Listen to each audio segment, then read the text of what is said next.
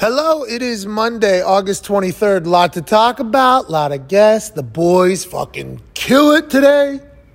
I can't thank you enough for allowing us to be a part of your day today.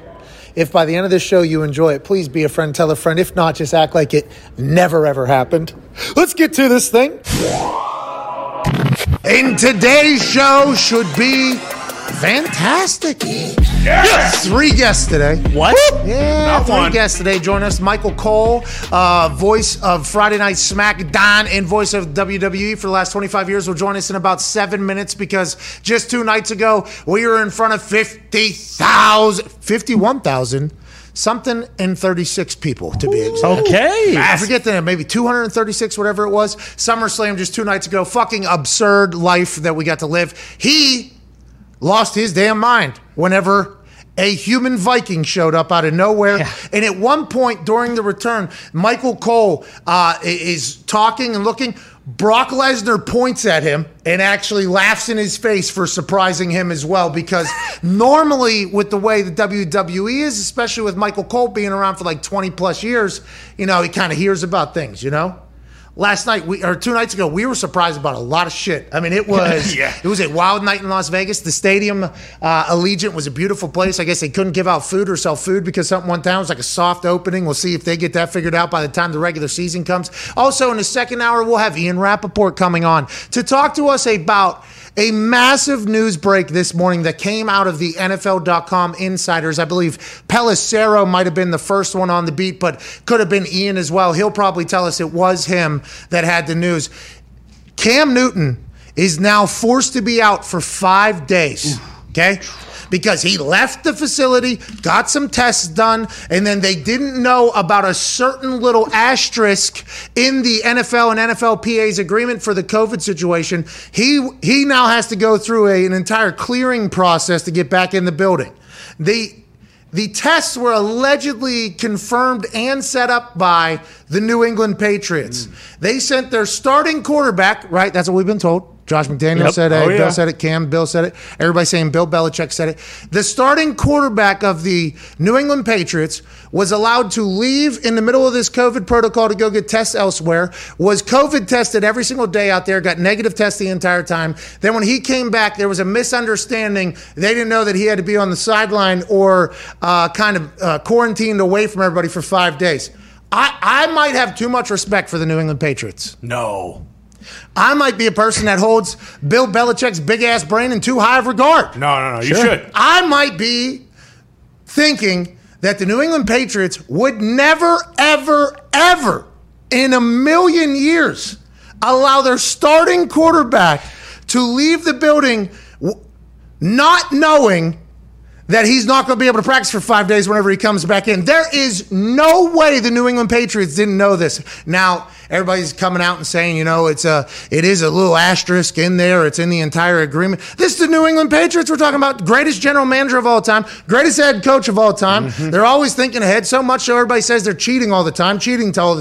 They're the evil empire because they're smarter than everybody. Situational football. And you're telling me in this situation, they let their starter out of the building and then say, we didn't know that you had to go to jail for 5 days. Oh, man. Oh, man. You're in the middle of a quarterback competition with a guy we drafted in the first. No. Sorry. No, we love Cam. Cam's really, we love everything about you bring to the team. No. God. Shit. Yeah, you're in the middle of a real competition. Everybody's asking me that because the other guy's doing pretty good, but so are you. Hey, last year you kind of got COVID, got fucked over, couldn't really do anything. You're coming back. You said, I ain't going out like that. You do your whole thing. You're back. You're the starter, and now you got to go to jail for 5 days in the middle of training camp while we're trying to make a decision who's starting quarterback and everything. Trying to get better. No. At Boston Connor, representative of the massholes in the New England Patriot fan base. They did this on purpose. No, that would never happen. You just said, hey, the Patriots are unbelievable at situational football, correct? Situational COVID is a whole different animal. I think there are a lot of asterisks that people don't really know about, and he tested negative every single day. It's very confusing what really went on here, so I don't understand completely why he's not playing, but joint practices this week too with the Giants. Not a good time to miss. Just real quick, I would like to make it clear that I do not believe that the Patriots I mean, people have been saying this and probably do believe this and would believe this because this is something that is believable coming from the New England Patriots organization with the way we've all held them in such high regard at winning at all costs, do whatever you got to do. Just like that's why conspiracies, go. Of course. Right. Because it's like, could be fucking real. Wait a minute. Could be fucking real. Well, you know what could be fucking real? Bill Belichick with his big-ass brain talking to that staff, Matt Patricia and boys, and go, how do we do this PR-wise? How do we not piss off Cam? How do we get? It's believable that they knew that he was going to have to go to jail and not come back because that's what the Patriots are. I don't think they did that. No, I think this is actual misunderstanding. And if he got tested every single day and he was negative, and he comes back and he tests negative 2 more times, it's like, did we hear? Is there a new thing about COVID being dormant for that many days? Whenever you're passing tests, daily tests, I don't know. I don't know if we know enough to be doing this, but I know Cam Newton's getting fucked here. Yeah, did it have something to do with because he left and went to something that it was team approved, but it wasn't in like the facility? And I don't know what his vaccination status is, but like if that changes then when you come back in. But to your point, like I thought early, like, oh yeah, they definitely do this on purpose, but Bill doesn't seem like they wouldn't want Cam to miss a week's worth of practice. No. Even if he was going to be their backup. Yeah, exactly. So like to do it, in like a move where it's like, okay, now we can have Max start. Like I was like, okay, there's no way that they actually did this on purpose. The internet is, that's going to gain steam all day. Yeah. Oh yeah, that's going to gain heavy steam all day today thinking about it. And I would like to go on the record, although I led this entire thing off with, maybe I respect them too much. No. Yeah. Not at all. And, hey, look, the internet's ablaze about Carson Wentz and Quentin Nelson and what happened with them, too. But Cam Newton's coming off his best game of all time. Okay? Classic deflection, by the way. The most New England thing of all time. Great move. I do not believe they did this on purpose. I think this is something that maybe was a new protocol that had 200 pages on it that they didn't necessarily see. Or I assume there's somebody in the building that's supposed to know all that shit, though. Yeah. Absolutely. Somebody they have fucked like up a here. COVID compliance officer or something like that's his only job is stuff like this. Yeah, somebody had to fuck this up. This isn't, unless the NFL is just creating this to try to force. Is that what New England Patriots fans are saying? No, the wheels are turning right now. Maybe this is to get Ernie Adams back in the building. Like, hey, Ernie, we missed something here that you would have picked up. We need you back now so this doesn't ever happen again. Because Ernie was the guy stealing the signals and stuff? No, he wasn't stealing the signals. Yeah. He was on the field. He was on the field before being like, oh, that QB stinks. He can't throw it to his left, so we're going to not cover on the left side of the field and we'll cover on the right side of the field. Don't put that on Ernie Adams ever. No, that's what everybody says. Oh, yeah, I know. Obviously, the reason why they were getting the Spygate stuff was so they could fill the Rain Man that's up on the top of the stuff so then he could see it and just dissect it very quickly. If that's what they're doing, everybody's looking for an Ernie Adams. There's 31 teams looking for Ernie Adams. I want to let you know. That little pairing of Ernie and Bill is something that, Ernie doesn't talk much, I guess, although he's been in a couple of those docs. What a fucking tag team they were. Unbelievable. And it honestly made me think, I was thinking about this yesterday, when Bill Belichick retires, which he might never, but if he does, what if he just steps into the Ernie role and then his son steps into the head coach and GM role? Hey, I'm just throwing that out there. It could happen. Yeah, it could happen. And what you did deflect towards, it sounded like, was Carson Wentz and Quentin Nelson back on the field practicing. Wow. Already? What was initially projected as 5 to 12 weeks. Yep. Okay, 5 to 12 weeks with at least 2 weeks. So these sons of bitches laid out on bed, can't move because no blood can circulate through the foot after the same exact surgery is had by Carson and Quentin Nelson for an injury that never happens. It was a developmental anomaly for Quentin Nelson. He was born with an extra bone in his foot that chipped off and was floating around. They had to go and extract. And Carson Wentz obviously broke his foot in high school. Right. And his bone was hibernating in his foot somewhere until he decided to become a Colt and play his best football. And then, boom, it's out there. 5 to 12 weeks, these guys are supposed to be out. That was like 2.5 weeks ago. Yeah. They're back practicing. Dr. David Porter needs to be doing every foot surgery on anybody we need moving from here on out. 5 to 12 became like 10 days, and Carson Wentz was back out there. 10 days, huh? Look how Hardy's running and cutting. Hey, that's a Clydesdale, too. He's not a little guy. There's a lot of weight going on that foot when he's bouncing. Yeah. Bang. Yeah. I mean, he looks good out there. Carson Wentz, week 1, I projected it. I ain't no goddamn doctor or athletic trainer, but I said, hey, week 1, I feel good about it. It seems like Carson Wentz and Quentin Nelson are all the way back, even though Jacob Eason and Sam Ellinger are going to be great quarterbacks someday. I assume somewhere, maybe. Who cares at this point? If we're going to put the conspiracy hats on a second, I saw it this morning. No one in here saying it, but I saw it on Twitter quite a bit. People are saying, yeah, both those guys just fucking had COVID. They didn't break their legs or who said that? Everybody. I saw several accounts saying that. Whoa. Well, I don't know, if they had MDs or what, but I saw a decent amount of tweets saying, "Wait a minute, why would they say Carson Wentz is going to be out 12 weeks if 3 months. He's only going to be out about 13 days, which is, about the COVID IL. It is, man. Nobody's saying that. Not out here in Indiana. That ain't happening. No, you think Chris Ballard and Frank Reich are going to run that type of operation? You guys, wow. Whoa. What are you doing? I didn't say it. In the face of Chris Ballard? I didn't say it. Hey, Chris is trying to bamboozle and swindle his fan base. That's what you think is happening in the media? I didn't say it. I just said I'm seeing as I'm thumbing through it. Yeah, a lot of people are saying I'm thumbing through the tweets. And it's like, wow, you guys feel this way? Okay. All right. I don't think that's the case. Just like I don't think Bill intentionally made Cam Newton not be able to play quarterback for 5 days while he's starting quarterback during training camp in the middle of competition with a backup who's drafted very early in the NFL draft. I'm not 100% sure. There was quite a pop right before we went back on air because I just realized I was pronouncing Siciliano's name wrong. Yes. So I was maybe the most disrespectful out of everybody in that entire portion of the show that is regrettably still going on right now. I would like to send all my positive T's and P's to Mr. Siciliano. Okay. Of course, I apologize, sir. Your name is spelled like Sicily, though, a place that I absolutely love. Boom. Of course, adore. Mm-hmm. I apologize to him. Joining us now is a man who I assume has some things to say about this. College football national champion, Super Bowl champion, AJ Hawk. Yeah! AJ, what'd you do at my desk, dude? Why'd you do what you did? Okay, so I caught a little clip of you going crazy on me and your desk and the boys jumping in. I'm not going to lie, it was great. Like, I was laughing out loud by myself as I watched you guys try to tear me down because you're throwing these absolute garbage statements out about me that I did things on purpose and I did all this. Like, if I really wanted to, I could really mess that desk up. Oh, way to go. You did. You did. Could. If anyone walks in the room, you accidentally going to knock 13 things off that. Come on. Once again, it's my fault that you destroyed my stuff. I understand. Listen, I didn't realize. Nothing's destroyed.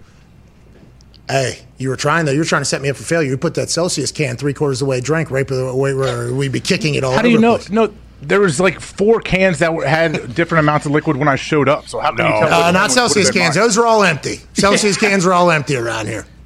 Okay.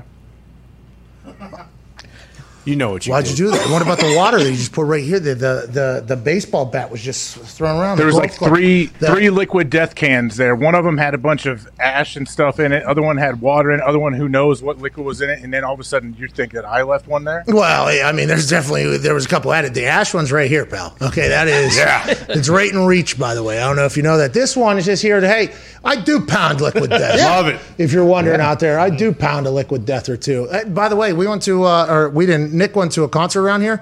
Only water option was liquid death. No Here shit. we go. It was a beautiful sight. Only water option was liquid death. I think it's starting to happen, especially with the plastic stuff that's going on. Yeah. It's very good water, but nonetheless, could you just treat this with a little bit more respect? You picked up my laptop that Steve Jobs made himself and threw it on the ground and left it there the entire time. Is that because you brought your laptop? Did you have a laptop here? No, I did. I was talking to Connor before the show, and I'm like, what about this? What is this for? He's like, oh, I don't know. Pat uses it for YouTube or whatever. I said, I don't need that. I'll just close it and gently place it underneath the desk. That's all I did. Oh, I put it on the floor. Don't you dare throw me in here, Hawk. This Connor. is all on you. You Connor. I mean, to look at a computer and say, what's this for? Like you've never seen what a computer is and what you could have used it for during the show, you bozo. Well, how about putting it upside down? There's another computer there. There's another computer next to that is used just for the callers and the music, I guess. So I was asking, what is this? Is this like essential to the show? This Mac that was sitting there, and obviously it was essential. Not, so I didn't need it. We're about to get back into the essential conversation, I think. I do hate that. I do not like that. But I want to let you know, you did a fantastic job here. Aside from disrespecting all my shit, I think you did an incredible job, and I appreciate you, sir. Thank you. It was fun to be in studio with the boys and to have you on as well. We got to be in studio together one time, I think. Oh, Yeah, that would be. I'll put a desk right here for you. Yeah. Right here. Have your own Can't desk. Wait till you see what I did to that thing. You know? Put it right here. It'll be awesome. We'll actually build you one that pops up from the stage at the new Coliseum. Yes. Have that thing pop up just like one button and then it just Nice, respectable height and everything. Make you look good. Yeah, exactly. See? At 10 Diggs trying to bring us back into hour one toxicity. I appreciate you joining us. Hammer Down Boys are here at Bubba Gumpino, rocking a ponytail in the beard today. It's like an ode to Mr. Lesnar. I can't do it on top, so I'll do it down below. Oh, you're doing the ponytail, Brock Hell Lesnar yeah. ponytail, Yeah. but on your jaw there. Hell yeah. It is unbelievable. Are we going to start getting some beard gymnastics here? I think so. Yeah, Let's go. I like it. We don't know anybody else I mean, that could. it's out of control. I'm not sure what to do with it. We got to mix it up a bit. Yeah, keep it going. It's Yeah. growing beautifully. You got a little beard butter in there, huh? Oh, yeah. Hey, pal. Pretty expensive, though, from what I hear. I see you're wearing the, well, that's in the office. That's not in real life, but somebody is saving up to do something, which is awesome and admirable. Keep doing that. Save your money. Do what you got to do. But the Maestro's hat is good. They would love your beard, by the way. I thought so. It was a good fit there. Hey, Ghost, shout out. Send him some beard butter. Shout out. Guy loves it. Thank you, Ghost. At Tone Diggs gambling weekend, you guys are winning right now. We're winning a lot of money gambling. Yeah, unders were 10-5, and I just took all those, so that was a pretty simple weekend. Okay, shirt you got on Ben Roethlisberger. Najee Harris looks like he's going to be a player. The Pittsburgh Steelers might have a team this year, huh? Yeah, Benjamin Todd Roethlisberger Sr. had a night. Najee had a night. Fire me! What was that name we just screamed? Firemuth. Firemuth. Pat Firemuth. Moose. M-U-T-H. So is everybody already screaming Muth? Is that what started the entire Yinzarita getting her and her date's ass beat in the middle of the crowd there? Yeah, I'm not sure which way it was going, but one of the human beings wasn't saying Firemuth loud enough. Yeah. So I believe the guy that ended up winning the fight. Okay, the guy took his glasses off. Yep. He was low man. Okay, he was outnumbered. Yeah. He was Outgunned. Wow, we're going to full Hamilton there. He really was, though, underneath. And I assume he was the one screaming Muth, and everybody was. And this lady who stinks. This lady is top 5 worst whites we have ever seen. I mean, this is worse than water selling lady, water bottle selling lady. Yeah. Everybody's calling her Super Karen or whatever the case is. Whatever her name is, Aaron, Karen, whatever it is. She got her dude knocked the fuck out. Jeez. I mean, dead man down, and then he does a shove, which I appreciate the fact that was all he did. It probably took a lot to restrain himself. Gentlemen out there, I'll knock out the guy that's with you instead. And then the lady that got her guy knocked out, he might just be a date, by the way, not a husband. Everybody's saying he's a husband. Look at her. You sit down. You sit down.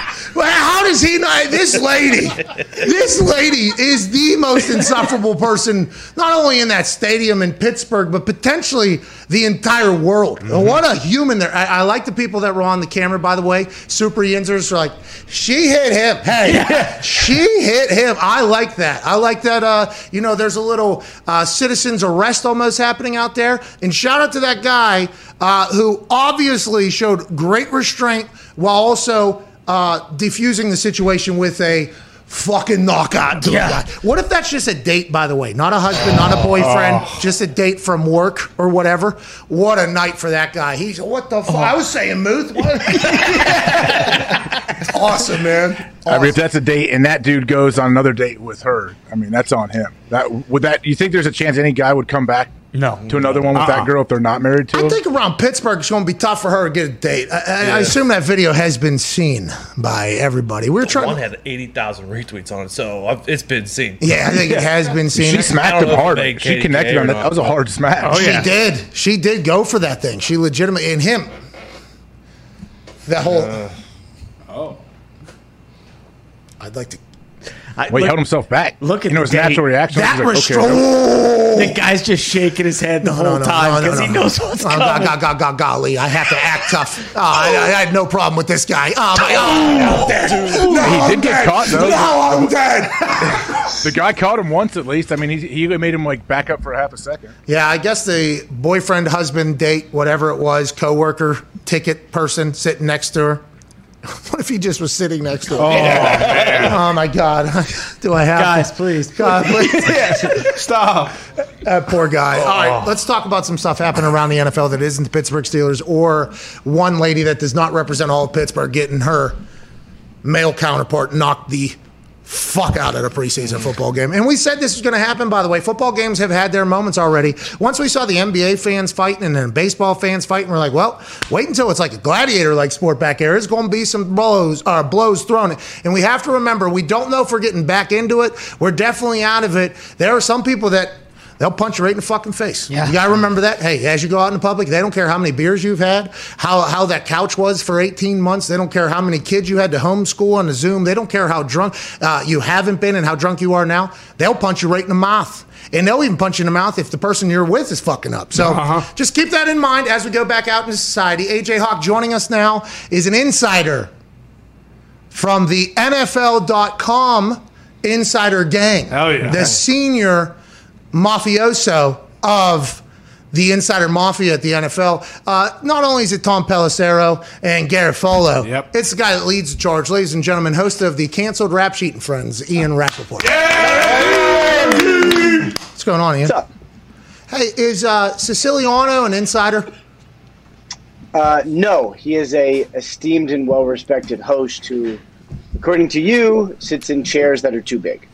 Okay, that's not what we say. Classic. What you said. Classic that journalist. Translation. Classic journalist move. What we have said is your network that you work at, NFL Network, just has zero regard for Andrew's life at all. They put Joe Thomas close to the camera. They put him back in the camera. They put Willie McGinnis zoomed in 8K. Then they got him in 1080p back here, 720, sitting on a love seat. I mean, I'm just trying to stick up for the guy.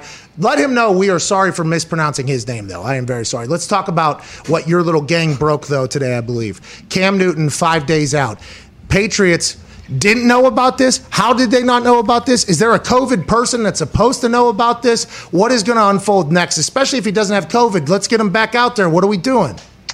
As far as I know, he does not have COVID, but that's actually not what this is about. So, there are different rules for players who are vaccinated and unvaccinated. Okay. Cam, as we learned today, and we sort of had an idea because he's been wearing masks in interviews and other places, but Cam is unvaccinated.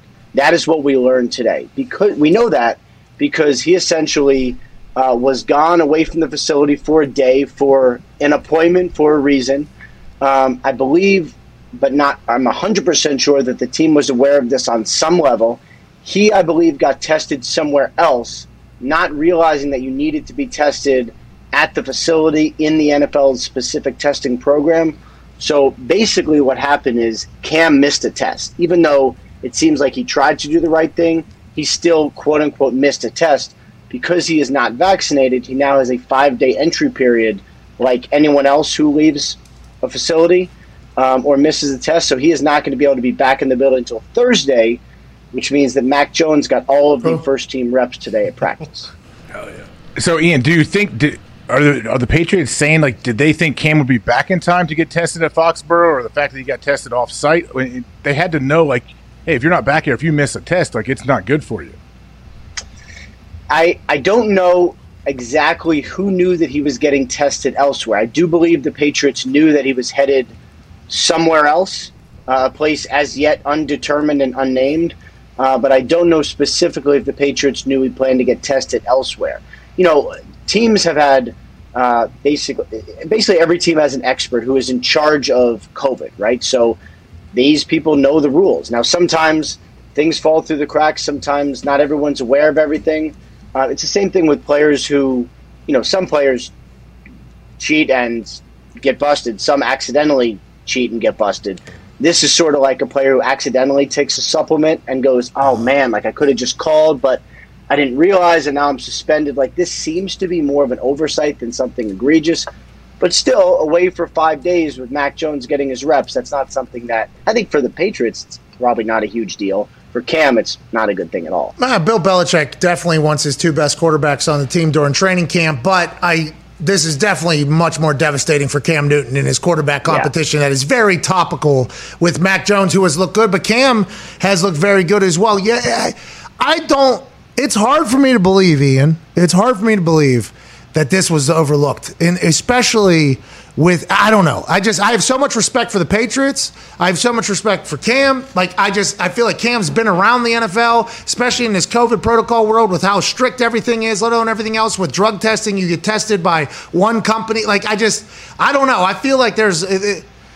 this is going to cause a lot of conspiracy fodder, but let's move along to another conspiracy. Andy Dalton's still the starter in Chicago. Justin Fields is playing great football. Justin Fields came out and said he wishes the fans would be a little bit more respectful to Andy Dalton, a Red Rifle. I agree, by the way. The guy's out there making plays for your team. Fields mania is happening. Obviously, they traded future picks for him. How's that going to play out? And Nagy, right, and Pace, they're going to get fired if they stink this year, right? So is that going to change anything, you think? Or are they pretty comfortable in their positions and they're dead set on what they're going to do? And why is Andy Dalton kind of getting overlooked in this entire thing, Ian?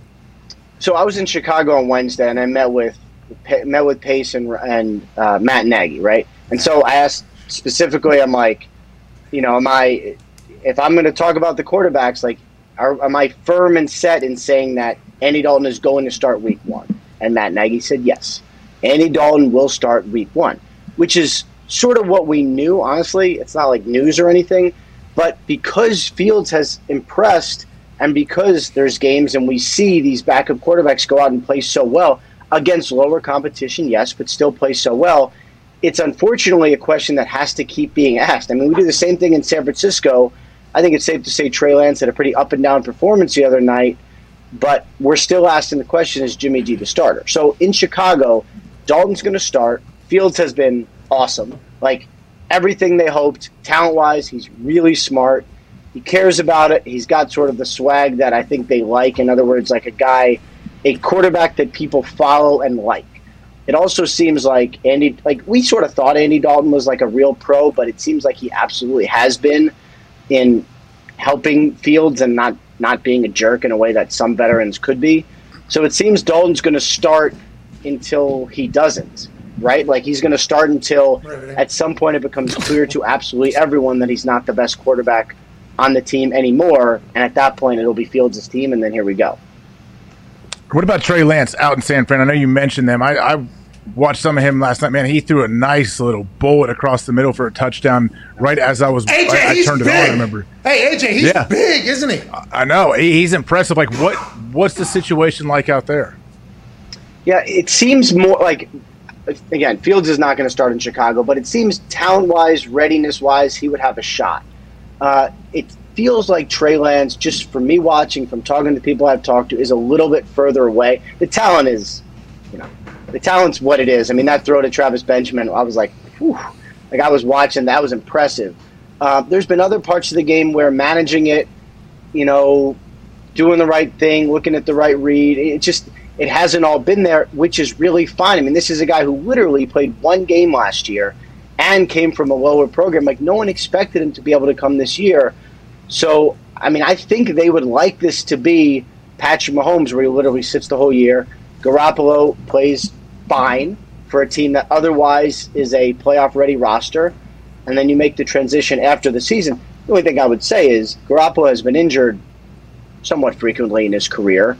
At what point does he crack the door open and let Trey Lance kind of take over? That's what's going to be, I think, really fascinating about the 49ers season. Let's go ahead and continue on the rap sheet playing around training camp quarterback conversations. Dak Prescott, Jerry Jones said, hey, if we had Tampa tonight, he'd be fucking playing, all right? Get out of here. So he's all good? The shoulder or the lat, whatever the hell it was, is all good? He's just got a little soreness? They feel very comfortable with where he's at? And what are some other storylines we should look for Hard Knocks tomorrow night? Anything? You're in the right area, by the way. Good research, because that actually is where you heard him. Yeah, basically right there. It's not a It's not a football injury. It's like a baseball injury, right? But anyway, he's going to be fine. The tests were fine. I know everybody freaked out about him taking an MRI. It sounded like it was more like, let's just make sure this is okay compared to anything else. He is going to be good, 100%. I believe, as my esteemed colleague Tom Pelissero reported on, I don't know when it was, at some point this weekend, either Saturday or Sunday, I can't remember, Dak is on track for week 1. So he's not going to play in the preseason. We won't have seen him on his ankle.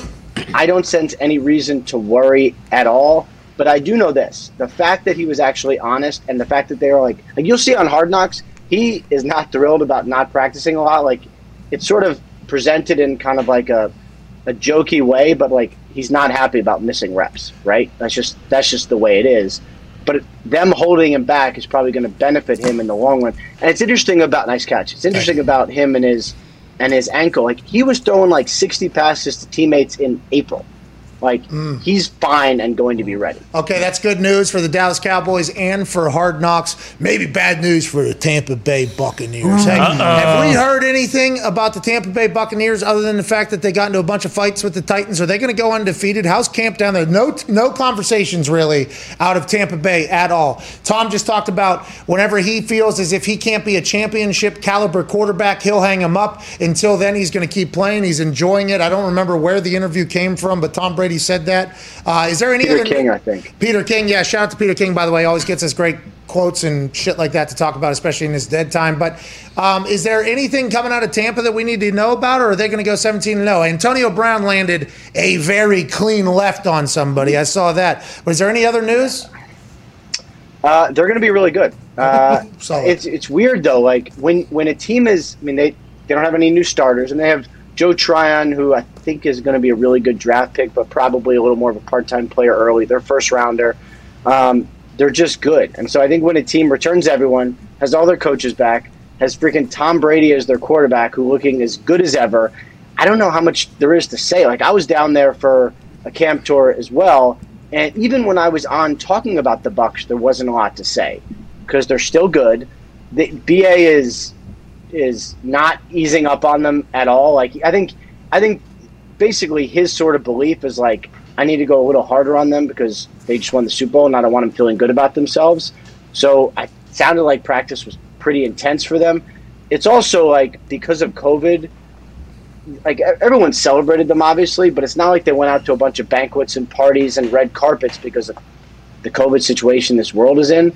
So at least the team thinks that they weren't sort of feted like other Super Bowl champs have been. Okay. So I think they're going to be ready and good, and that opening game is going to be awesome. I agree. I'm psyched for that. Ian, what about down in Tennessee? Your bud, Mike Vrabel, tests positive for COVID, and he has to show, 2 negative tests within 48 hours? If not, is it 10 days for him? Do we know where he's at in progress? It's not 10 days because he is vaccinated. And similar to Cam, like the situation is different if you're vaccinated versus unvaccinated. So I believe it's 2 negative tests within 24 hours of each other, or 24 hours apart, I should say. And then he's back and good to go. It sounds like his symptoms are only pretty mild, so just needs to test negative and get back. And, now it's also raises some more questions. Like, was anyone else infected? Did he pass it to anyone? They're on the practice field right now, and I haven't seen any additions to the COVID test, COVID list. So I think hopefully it might be just him, which, you're supposed to be less able to transfer it if you're vaccinated, and maybe that helped in this case. Yeah, they were socially distancing, obviously, to proper protocol. We're talking to Ian Rapoport, host of Rap Sheet and Friends and NFL.com and NFL Network, senior insider.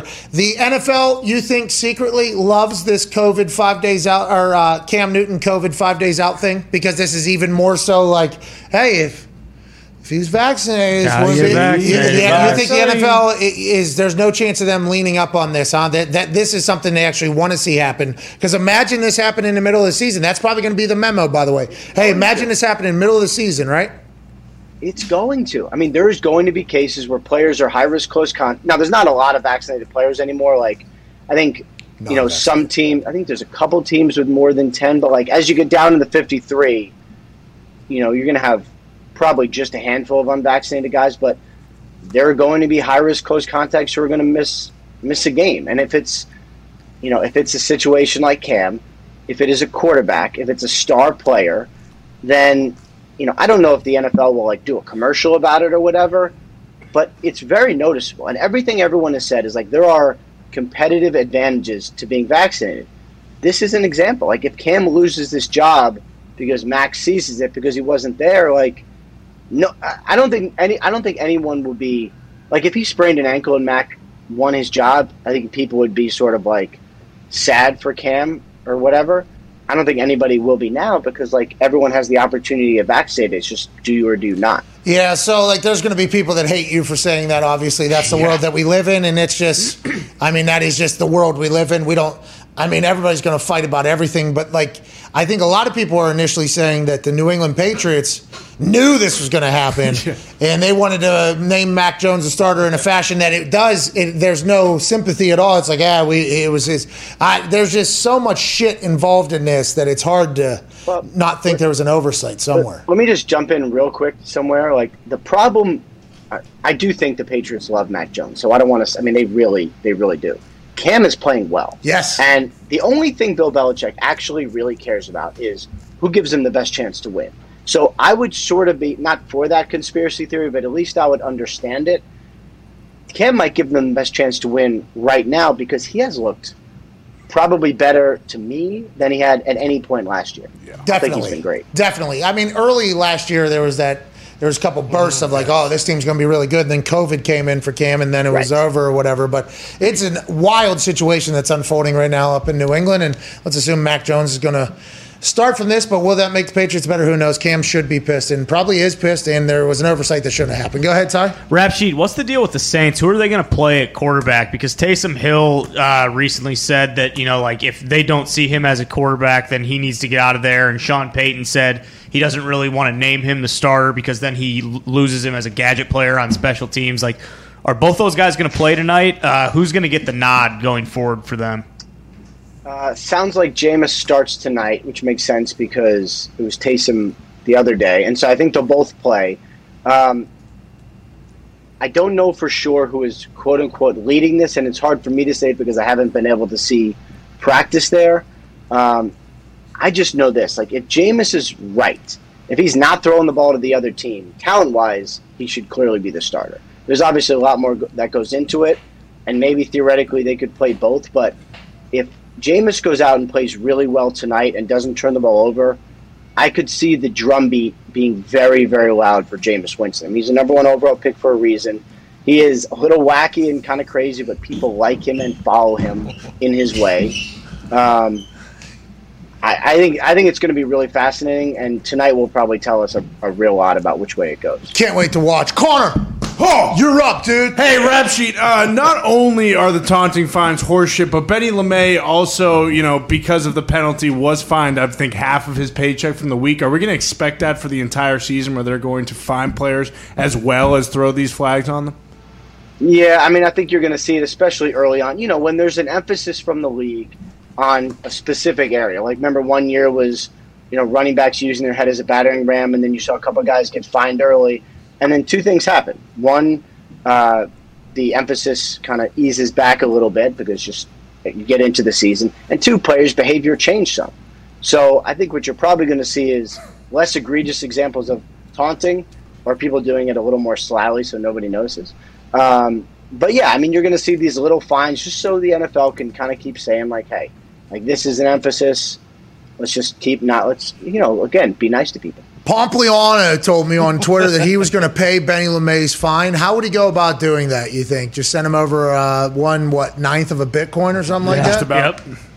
I mean, a lot of people use Venmo or PayPal as ways to send money to people. I don't have Venmo. I actually have a friend. But why are we stopping it just yeah. Go ahead. No, go ahead. No, somebody owes you money. Why aren't they paying you? Because I don't have Venmo, and my wife has Venmo. So when I win money in golf, I like to have people pay my wife because it's more humiliating. And he will refuse to pay me because I don't have Venmo. You are an absolute idiot. I really know. But why are they only? Let's give Benny LeMay like $100,000. Yeah. You know what I mean? The guy, if he's not gonna make, he's gonna make the team. I think. Nah, that backfield's gonna be tough. Benny's gonna make a team though. But I don't like the fact that the NFL is punishing him $3,500 when he will make what in this training camp, $5,000, $6,000 or something like that. How come they can't have a heart? How come they can't have a heart? Ian, this guy. I mean, what? Yeah. They do have a heart actually because he'll get fined and then he'll appeal. And I forget what the actual number is, but there is a percentage limit of someone's paycheck that you can fine them. Okay. So if it doesn't reach a threshold, like if it's essentially too much compared to what he's getting paid, then it'll probably get reduced. All right. Hopefully, Pompliano sends that over there. Yeah. We appreciate you, Pomp. Go ahead, Diggs. Hey, Ian. The Colts lie to us because, they said 5 to 12 weeks on this surgery, and guess what? 10 days. They're back on the field looking Like, they're ready to go, Ian. I mean, it's pretty amazing. And we spent a lot of time talking about the, like, Ellinger v. Eason quarterback battle. Seeing the clips of Carson Wentz that I did today, like, I'm not sure any of that matters. Like, I wouldn't say definitively, like, he's definitely going to play week 1.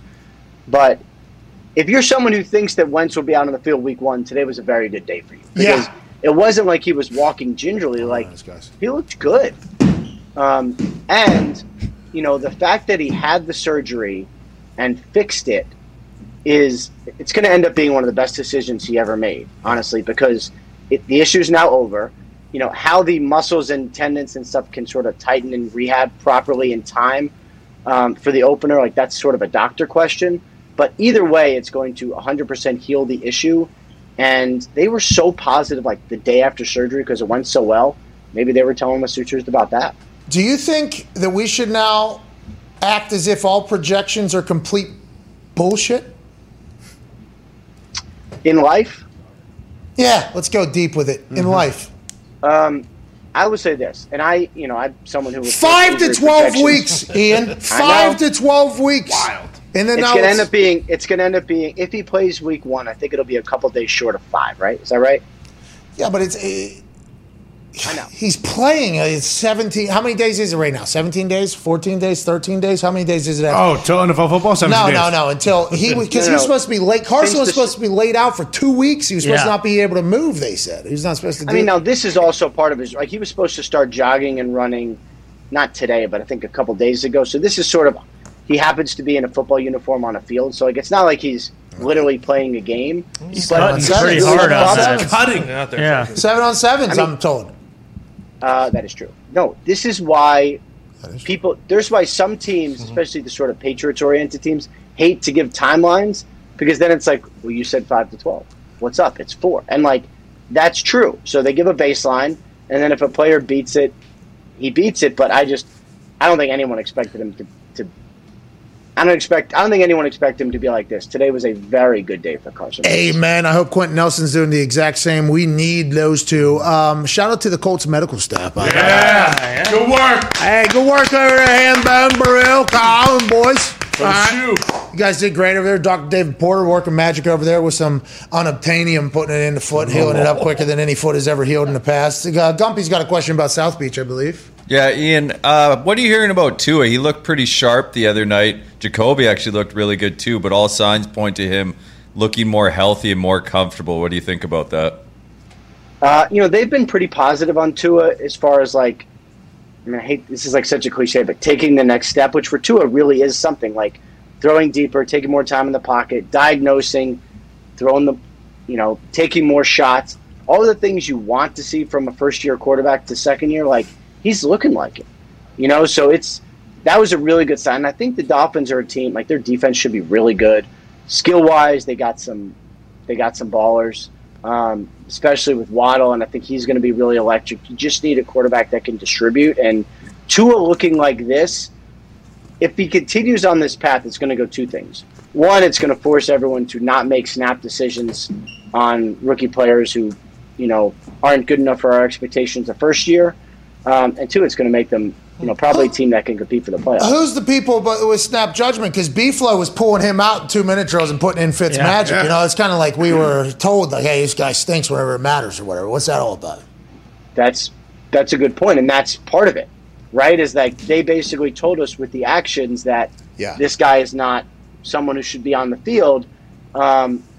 But, you got to win now, and you got to develop them for the future. That is an unbelievably tricky balance. And honestly, last year there were times when I was like, we'll see which way this goes. Hey, that's going to happen this year with a lot. Hey, that's going to happen this year a lot. Like, it seems like last year was Fitzmagic and Tua was a conversation, right? But there wasn't really many other convos, I don't think. This year there's like 5, 6 actual, like, this guy's, his ass is hot right now. It is. There's a chance. I mean, it's like in Denver. Like, they'll name a starting quarterback at some point. I think probably fairly soon, probably next week or so. And whoever it is, let's say it's Bridgewater. Like, that Drew Lock is sitting there ready, waiting. First sign of, going. I mean, he's going to kind of strut in and do his dance thing like you're doing. There's going to be a couple of those this year, and we're going to have to all get comfortable with a bunch of new quarterbacks coming in and back and forth. And, like, it's hard to find one, and if you don't have the guy, you got to make do with whatever couple guys you have. We appreciate you for all your time. I mean, you are very too kind to us. We appreciate it. When you talk about making those decisions, do you just see like dollar signs in your mind? Because the amount of insider information on quarterbacks' thoughts and, if he has one more bad game, they're ready to pull the drug. My sources, the amount of my sources about those quarterback situations are going to be huge, right? I mean, that's going to be a lot of conversation. Yeah, I mean, it's just like when the Aaron Rodgers situation was happening in the offseason, people were complaining because all we do is talk about Rodgers. I'm like, let's do it, baby. Like, who doesn't love the Aaron Rodgers intrigue, right? Yeah, well, as long as there's some shit for you to break, I appreciate it because it gives us something to talk about. We appreciate all your hard work. We're on the same page. Is Mitchell Trubisky going to get traded for, like maybe down there in Carolina, especially with what he's doing up there in Buffalo already? Houston. I would be surprised. I mean, I guess nothing should surprise me, but I would be a little surprised at that. Everyone had a chance to sign Mitchell Trubisky in March when no one had a quarterback, and the only thing he got was $2.5 million. Only. We'll see if it's not even going to joke that it's not McAfee money, but anyway, which this point, it's not. Yeah, you're right. So let's just be real for a second. Yeah, we're living pretty good right now. Let's say someone loses a quarterback. It is going to be interesting to see if someone calls on Trubisky. I'd be surprised, but does he do enough over the last week and this week to make someone go, okay, this guy that I saw in the field last year was not good enough, but this guy that I see in the field this year is going to be good. Nagy does not want to fall into that Gase umbrella where Tannehill leaves and has success, and now Mitchell Trubisky potentially does. I like Nagy, by the way, after listening to his he did a press conference. It seemed like he was pretty comfortable and cool and everything like that. They got to win some games, though. I'm sick of watching that bullshit up there. Ladies and gentlemen, Ian Rapoport. Thank you. Now that the world's opening back up, so many new thrills are on the horizon. Okay. And whether you've been in a relationship for years or just getting started, we're excited to get back out there and meet new people. Hell yeah. When the moment comes,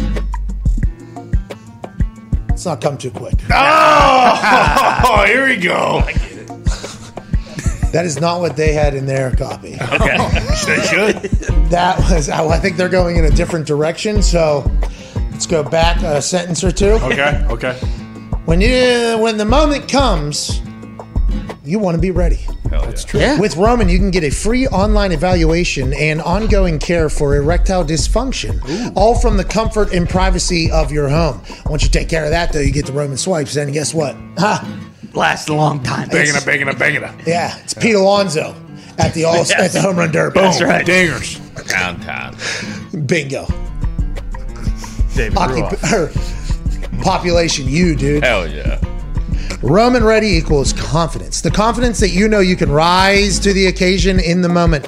We're looking at the Summer of Love 2021 version, and Roman wants to make sure you can participate in your way. Whether that be as a single person or a couple who would still rather stay in with each other, a U.S. licensed healthcare professional will work with you to find the best treatment plan. If medication is appropriate, it ships to you for free with 2-day shipping. Okay. Ooh. That's huge. Free? The shipping's free. Wow. I believe, not the medication. Free No. 2-day shipping. Yeah. Go to GetRoman.com/McAfee today, and if you're prescribed, you can get 50% off your first month of ED treatment. Okay. That's GETROMAN.com/MCAFEE. And if you're prescribed, you can get 50% off your first month of erectile dysfunction treatment. Make sure you're ready to have confidence and control this summer. Roman Ready. We can't thank you enough. Even if you're on the Peacock, watching along, we can't thank you enough. Ain't that right, AJ? Yeah, can they watch this show on the cock? No, I just wanted to kind of shoehorn in the fact that I did say that last night. I did get it in. Oh, yeah. And Did you hear? Did anyone say anything to you? Not yet. I assume it's going to happen, though. I mean, it's great pub for the cock, I feel like. Well, a lot of people were tweeting, the cock has some... Yeah, some serious pull. I mean, it was you can see how Peacock, the cock... I mean, there's people coming after me about it being a family show and all that stuff. Like, I'm sorry, man. Like, I say a lot of words on there. Wait, wasn't it a pay-per-view, though? It was pay-per-view, but it's still on the Peacock, which I think has the same rules. I think you Justin Timberlaked it. I think you dropped the. Yeah, just call it cock. I don't know if what you're saying is anywhere near what we're talking about, but I do appreciate you, Zito. You're listening and watching this pay-per-view only available on Cock. Peacock. I don't know. I don't know if I'll be able to slide that in. Let's get to some phones, shall we, AJ Hawk? Yeah, let's do it. We have Michael Lombardi joining us in about 11 minutes. I cannot wait to chat with Michael Lombardi. It's been far too long. It's been a long time. Yeah. His son's getting quoted up there in New England now because he's coaching up there. I mean, he's got, people everywhere. I assume The Cam situation, I hope agree. He's perfect for the Cam situation, I feel like. Cam situation will be awesome. He's also talking about the wide receivers. No block, no rock. That's the new thing up there in New England for the wide receivers. You don't block, you ain't getting a ball. So take a hike, pal. Yeah, him and Troy Brown. Also, Lombardi was at Eagles-Pats joint practice last week as well. Oh, it's because he lives in the area. Yeah. He knows that. Oh, my God, Sirianni and him. Exactly. Hey, Mr. Sirianni. Hey, Mr. Lombardi from the Lombardi family. How you doing? Yeah, I wonder what Sirianni said to that. Well, Siciliano came in there. And Siciliano was crushing it. Siciliano? Siciliano. Oh, shit. Are you sure you guys are saying his name right? I'm almost positive it's Siciliano. I don't know. Just when me and Siciliano talk. Okay. So wait, so you're saying, how do you say it? Siciliano. And what do you say, Ty? Siciliano. Which one is it? I'm pretty sure. Siciliano. I think he's getting a little runoff from Joe Pompliano and Siciliano. Pompliano, obviously the Twitter account, podcast, and marketing world. I believe the Pompliano brothers have I think they have a CNBC show now. I believe. Really? Yeah, but they do a lot of like what we thought Ravel was going to do for a long time, and Ravel did have that baton for a long time. Seems like he passed it off to the Pomplianos. It seems like in the business sport world, and we appreciate all their services, but Pompliano said he's going to pay Benny LeMay's fine or whatever. I'll start a GoFundMe or something. Just fucking send him $3,500. Yeah. Send him a Bitcoin. One better. Hey, do the whole thing there, Pomp. I like that. I appreciate that. I don't like that kid's getting fined for that, though, AJ. I think it's bullshit whenever they start coming into the pockets of guys that aren't going to make a lot of money and they're only going to be able to work for a certain amount of time. I think it's bullshit, AJ. Yeah, getting fined in preseason is weird. Oh. When it's guys that haven't really been in the league much, and it's just I don't know. I mean, hopefully he gets all of it back and not just a portion of it. And Rapoport came out and said, yeah, he'll appeal and he'll get his money back, but then they're still fine. Like, it was a penalty enough. All right, we get it. This guy's entire run that was massive against the team that's based in where he went to school. I don't know if that's where he's from or not, but this guy in the Colts backfield is going to be a tough make. Hopefully 31 other teams saw him do this thing. I don't like him getting fined, though. I don't like that, not one bit. Let's go to the phones. Let's go to Smokehouse in Chicago on a 5-hour energy phone line. What's going on, Smokehouse? A lot of sneezing. Hey, what's going on, Pat? A lot of sneezing. Just want to say thank you for such a great SummerSlam last night. Thoroughly enjoyed it. Thank you, Smokehouse. I appreciate you, dude. I appreciate that. I was looking over at. One thing I did miss out on was I really wanted to see Pat show up at NXT and help Kyle O'Reilly get that 3-0 pinfall and then set up McAfee v. Cole 3. Smokehouse, I appreciate the hell out of you. He's talking about Adam Cole. Adam Cole and Kyle O'Reilly won after it last night at NXT TakeOver 36. Allegedly, the internet is saying that Adam Cole's contract is up and he is now a free agent. What? Ooh. We would like to wish that scumbag good luck on all his future endeavors. I hope he never gets signed anywhere.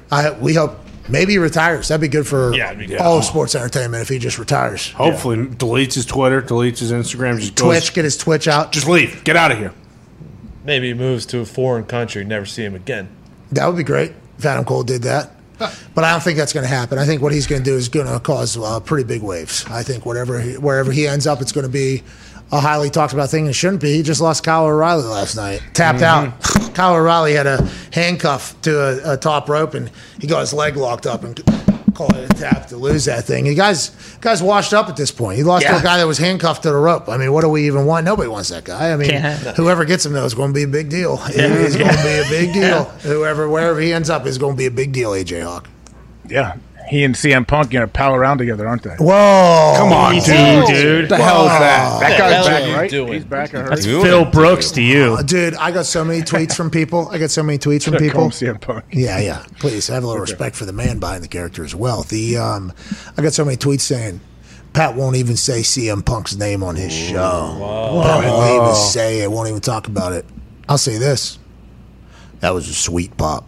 That was a sweet pop. That was a sweet pop. That was awesome. In Chicago, wrestling fans have been chanting dude's name for years and years. And obviously, he is a guy who has still become and stayed incredibly relevant in the wrestling world because of the talent that he showed whenever he was with WWE. And after 5 years or 7, how many years it was, I forget the exact date, I apologize.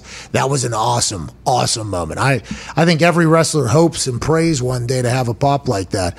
It was incredible. Now, with that being said, I wish his promo would have been a little bit more. I wish he would have. Good. I mean, he's a great talk. CM Punk's a great talker, but it was, I wish, CM Punk is a great talk. Like, his promo is the best. I thought it was going to be, I think he was going to go, but I think he was just enjoying the moment so much. I mean, as he should, by the way. Ice cream, I think. He fucking bought ice cream for everybody in the arena. That was the most important part. Legendary play. What kind did he say? It was an ice cream bar, I think. Yeah, it's with the chocolate on the outside, vanilla on the inside. Oh, my God. That tastes so good. Those things are going for a lot of money. But, yeah, that was an awesome night on Friday. That was an awesome moment for wrestling as a whole, man. Yeah, I just knew he was back. I didn't see what his reaction was like. I didn't know about the ice cream. But if he's having trouble with promos, why didn't he talk to that dude? What, LA Knight or whatever? That dude can talk. Okay, he's not having trouble with promos. Okay, Come on, Hawk. Punk is not having any trouble with promos. LA Knight and your actual guy, Cameron Grimes, went after it last night. Cameron Grimes gets the $1 million championship back, I think. Oh, okay. All right. Hey, as long as it's there for Fandango to come back and grab whenever he decides. Hey, Dirty Dango's out there doing his thing. Let's go to Max in Arizona. What's going on, Max? House is doing great. Yeah, of course. Man. Talked about it. Making big money, dude. Dirty Dango. What's going on, Max? Hey, Pat, the boys. How's everyone doing today? Not too shabby, man. How are you doing out there? I'm doing good, sitting in this Arizona sun you got familiar with recently. So I had two questions, or not questions, just things I wanted to get your comment on. One, the Fiesta Bowl out here in Arizona just partnered up with Caesars to be the first bowl partnership for a college bowl game. So I wanted to get your ideas on that. Second thing is just Larry Fitzgerald. He basically came out and said he doesn't have the urge to play anymore, but is still keeping his options open, kind of making his future out here as unsure as whether, Gumpy has a chin or that beard or not. So, I mean, none of us were listening. Okay, so he might have complimented Gumpy there. Okay, but Max was talking originally about the Fiesta Bowl being sponsored by Caesars, and this leads me to this. Everybody's going to get into the sportsbook game because there's actually trillions of dollars at stake here in the long run with sports gambling and everything like that. So shout out to the Fiesta Bowl. Something, AJ, you played in it 3 times, you said? Yep, 3 times. Great game, right? I think I enjoyed it whenever we played out there. The whole experience, it's amazing out there, yeah. Yeah, I enjoyed it a lot. And at that point, I should have said, Phoenix is a pretty good place, but I think I was drunk for most of the week. So, I tried and drank away a lot of sorrows at that point. So I don't think I enjoyed it. It is fantastic. Caesars getting involved there is awesome. Can we talk about these promoted tweets?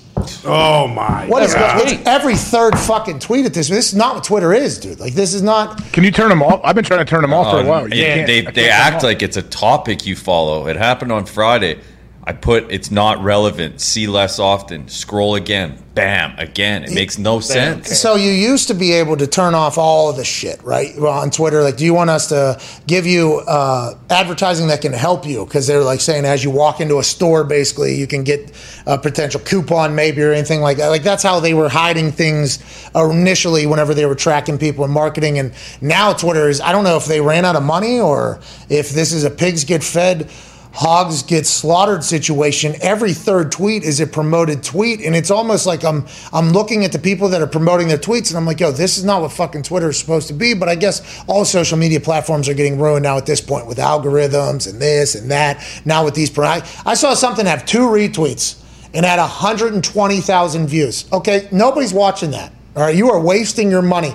People are probably hating your company more because you're actually getting into their timeline as opposed to the opposite, but everybody seems to be doing it. I actually thought about putting a pretty large investment into promoted tweets, mocking promoted tweets. Twitter would take the money, everybody would laugh me out of the building, I'd lose my money and nothing would happen, but this has to change. It is every third tweet on my timeline, I'm getting something. I'm like, I appreciate JB's move. Like, hey, I think you're probably a hilarious guy. I didn't watch Curb Your Enthusiasm. I've seen some of your commercials. I don't need to see him dressing up like fucking Caesar every third tweet. I appreciate it. I respect the fact that Caesar's going all in, but I don't think that's the right way to be doing it. Who's clicking on that? Oh, you just fucked up my entire timeline. Oh, I want to go do that. What companies are doing that and thinking that is a success? Is it successful? There can't be, right? I mean, if they're doing it, it must be working. No. It's working somewhere. No, that's wrong. Twitter, I agree, is brutal. It's not like individuals promoting it. They're always like whatever weird company or product, right? I've seen individuals now promoting their tweets, their sorry-ass tweets, and I'm like, yo, all right. Yeah, Twitter has a natural function to promote tweets, okay? It's called the retweet. And that is how you do it, okay? And I just don't know. And it's almost like abuse leads to restriction, obviously. They have to dial that back at least 50%. I mean, it is. You do one scroll of, oh, what's going on in the world? Oh, you know, hey, do you think are they setting us up to, hey, if you pay $4.99 a month, you don't have to see all these? Are they trying to set us up for that? Definitely. 1,000% somehow. And I guess that's smart. I guess that's smart out of them, but that's not what Twitter is, dude. That's not what Twitter is, It's getting to the point now, too, where it's not just, it used to be every 3 scrolls you'd see the same promoted tweet 3 times. Now it's like there will be 3 different promoted tweets from 3 different companies. So, like, you can never escape it, really. Like, every time you're refreshing your timeline and scrolling to something new, it's one of these different places, but there are multiple people that are doing it. I have no idea why it's happening, though, AJ. Have you watched any of them? I'm on Twitter literally all the time. I have not seen one time where I've gone, oh, you know what? I'm going to retweet that. I'm taking my business. I don't know. Some people do. It obviously has to work on some people. I think the only people it's working on are the people that are making the decisions to spend these millions of dollars in advertising from the platform saying, oh, look at these numbers we're getting. Like, those aren't real numbers. And that's the internet, basically. The internet is filled with fake numbers. Fake numbers. But those companies will stop advertising with Twitter once they realize, oh, hey, it says all this, but we're not getting any traffic driven to our site or whatever we're trying to sell you, so they're going to go somewhere else. Well, you're giving way too much credit to these people that are making advertising decisions. And not everywhere, but in a lot of places, you got some real brilliant minds, obviously, making money. Joining us now, speaking of brilliant minds, a man who has done literally everything in the NFL. We haven't talked to him in a while. I cannot wait to catch up. Paisan, a man who is not only a host of the GM Shuffle and the Lombardi line and every other thing he's got going, author, a newsletter. He's former GM, confidant, you name it. Ladies and gentlemen, Michael Lombardi. How are you, pal? It's good to be back, Pat. It's good to see you. Good to see you, AJ. Hope all is well. I'm excited to be here. Mike, we have missed you immensely. You look fantastic. Have you been on some sort of diet of some sort? You look good right now. Thank you, Pat. I appreciate it. Yes, I'm trying to. I have this 300-pound man that lives inside of me, and I'm trying to get rid of him. So, some success. Yes, it's called Put the Fork Down. It's a long way to go yet, Pat. I mean, it's still a long way to go. Hey, I need you to turn your phone sideways, I think. But whenever we talk about Michael Lombardi, bingo, nailed it. All right, and we'll reframe it. Yep.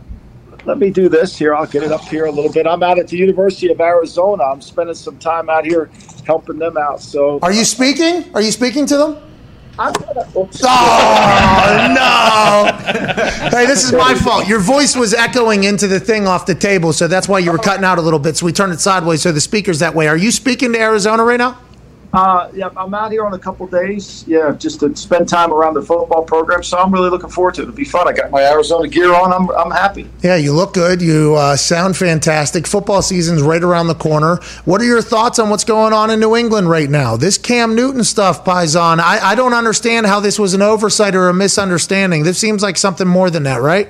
Yeah, I mean, I don't get it either. I spent last Tuesday up there, and, everybody was really excited about the team. I think Mac Jones is developing and coming along, and Cam had, his best game on Thursday night. I thought he had a good day of practice the Tuesday that I was there. So, obviously this is a setback. They're going to go into the final preseason game with Mac Jones as the starter and Brian Hoyer to finish up. So, I don't think it's going to affect who will start on Sunday at the opening game on 4:30 against the Miami Dolphins. I think Cam will still be the starter, but I do think that this is problematic, especially when it appears like he hasn't been vaccinated, which I think is always going to be a problem for everybody. Mike, doesn't this seem like something that would happen to 31 other teams? But this is something that doesn't seem like a Patriots team would let happen. It does seem kind of odd and out of character. Yeah, well, it is. I mean, especially when they, compliance with in terms of the standardized testing and what happened with the tests and all that. I definitely think that's got a little bit of a concern. But look, they'll rally around it. It's a great opportunity for Mac Jones. I mean, Mac Jones has come on, and last week against Philadelphia, I thought he played really well. He's run the no huddle 2 weeks in a row. He's done a nice job with that. He looks like he's growing in the offense, and when one guy misses practice, the next guy takes over, and I think that that becomes a lot easier. And I agree with you, AJ. I think it's just not typical of New England, but they'll figure out a solution for it. Let's talk about what if Mac, because you just said incredible opportunity, and I was thinking so far ahead the entire time. I wasn't even thinking about the day-to-day here. Mac gets to act like the starting quarterback here, right? In meetings now, in taking the reps, in the locker room, everything like that. For 5 days, this is his squad basically now that Cam is being held out. Is there any chance you think that Bill and Josh see something out of him and be like, you know what, now's the time, or do you think it is kind of still in the future? No, I think, look, they're practicing against the Giants all week. They're going to practice against the Giants starting on Wednesday, Thursday, I think Wednesday and Thursday. Then they play them on Sunday in the final preseason game. So he's going to get great work against a defense that, we know played pretty well at the end of the year last year. So this is a great opportunity for Mac Jones to continue to develop and play faster. The number one thing I think we have to understand about rookie quarterbacks is they all play slow. I thought you saw it last night with Trey Lance. Even though in the second half he got better, they start out playing slow because the game's moving too fast for them. And I think that ultimately the more reps you get, the faster you'll end up playing, which helped Mac Jones. And I think he's starting to play a little faster than from week 1 to week 2. So, and now having the Giants to come in to practice against, that's another advantage he has. What the hell do you have on your finger? Well, I'm out here. I got my Super Bowl ring. Hey, that if I'm on it matter, if you're going to wear it, you might as well wear it when when you're out visiting people. So yeah. Yes, you should absolutely wear that when you're speaking to or visiting a college football team. How's it going? You might not. All of you might not know me, but you fucking know what this is. Is this not what we're trying to get right here? I mean, that is awesome. Good for you, dude. If you're not going to wear it, I got to wear them. So, if I don't wear it now, when am I going to wear it? How's the podcast? How's life? How's everything going? Good? It's good, the Daily Coach has been growing leaps and bounds, so we're happy about that. Podcast has been doing good. It's good to talk about football. I miss you guys, though. I haven't had a chance to talk to you guys. I miss it. I listen to Hammer Down.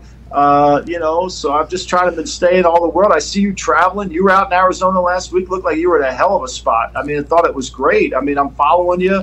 You're getting some miles on that private plane. It is. It's getting a bit pricey, but yeah, we're living a little bit. I wish I would have known you were out there. I would have stuck around to see you. The Hammer Down boys are on a heater. Can't wait to have you kind of help us out through football season. And before the boys have their questions, because we all have missed you, I think whenever you talked about that rookie quarterback situation, as a former general manager in the NFL, okay, at a place that needed to draft quarterbacks high on a regular basis, whenever you have the future of the franchise sitting in your building and you have a veteran quarterback playing, let's say like Andy Dalton, Jimmy G. You can go around all these situations this year. It feels like there's more than this year than there has been in some time. How do you know when to balance, when to pull the trigger? Because Nagy and Pace, they have a plan, and I'm not saying that Justin Fields is necessarily outplaying Andy Dalton. I'm just saying the Niners, they have a plan. Everybody has a plan, but how realistic is that if the plan doesn't go to schedule? You know what I mean? Like, how realistic is that really? Well, I think this, it's never A or B. Do we start Justin Fields or do we start Andy Dalton? I think you have to imply something we talk about in leadership, which is called second-order thinking. So when a lot of these decisions are really problematic for Kyle Shanahan, for Bill Belichick, for Matt Nagy, is if I start, let's say I start Mac Jones, and let's say Mac Jones doesn't play well the first 2 weeks, and the game's not perfect for him, and he gets into a little bit of a funk. How do I get him out of it? What do I do? Right? If I start Trey Lance and we lose 2 games and he throws picks, what do I do? Whereas if I start Jimmy G and I let this kid kind of develop as he goes along, and then when the time is right, I put him in guaranteeing he's going to have some success, then that's what I should do.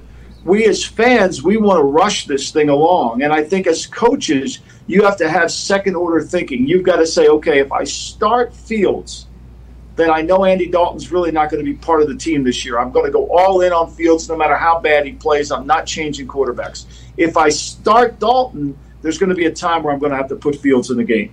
So you're kind of looking at, it's a little bit like you've got the cue ball, and you know you're going to put one in the pocket. You've got to line the cue ball back to hit the second shot. Got to put a little spin on that, little English. You got to play for the next shot. You know what I mean? What, Black Widow, right? She was on ESPN. Oh, she was unbelievable. She was all of it, guys, is situational based. Like, I watched Trey Lance last night, and you got a Super Bowl contending team in San Francisco, right?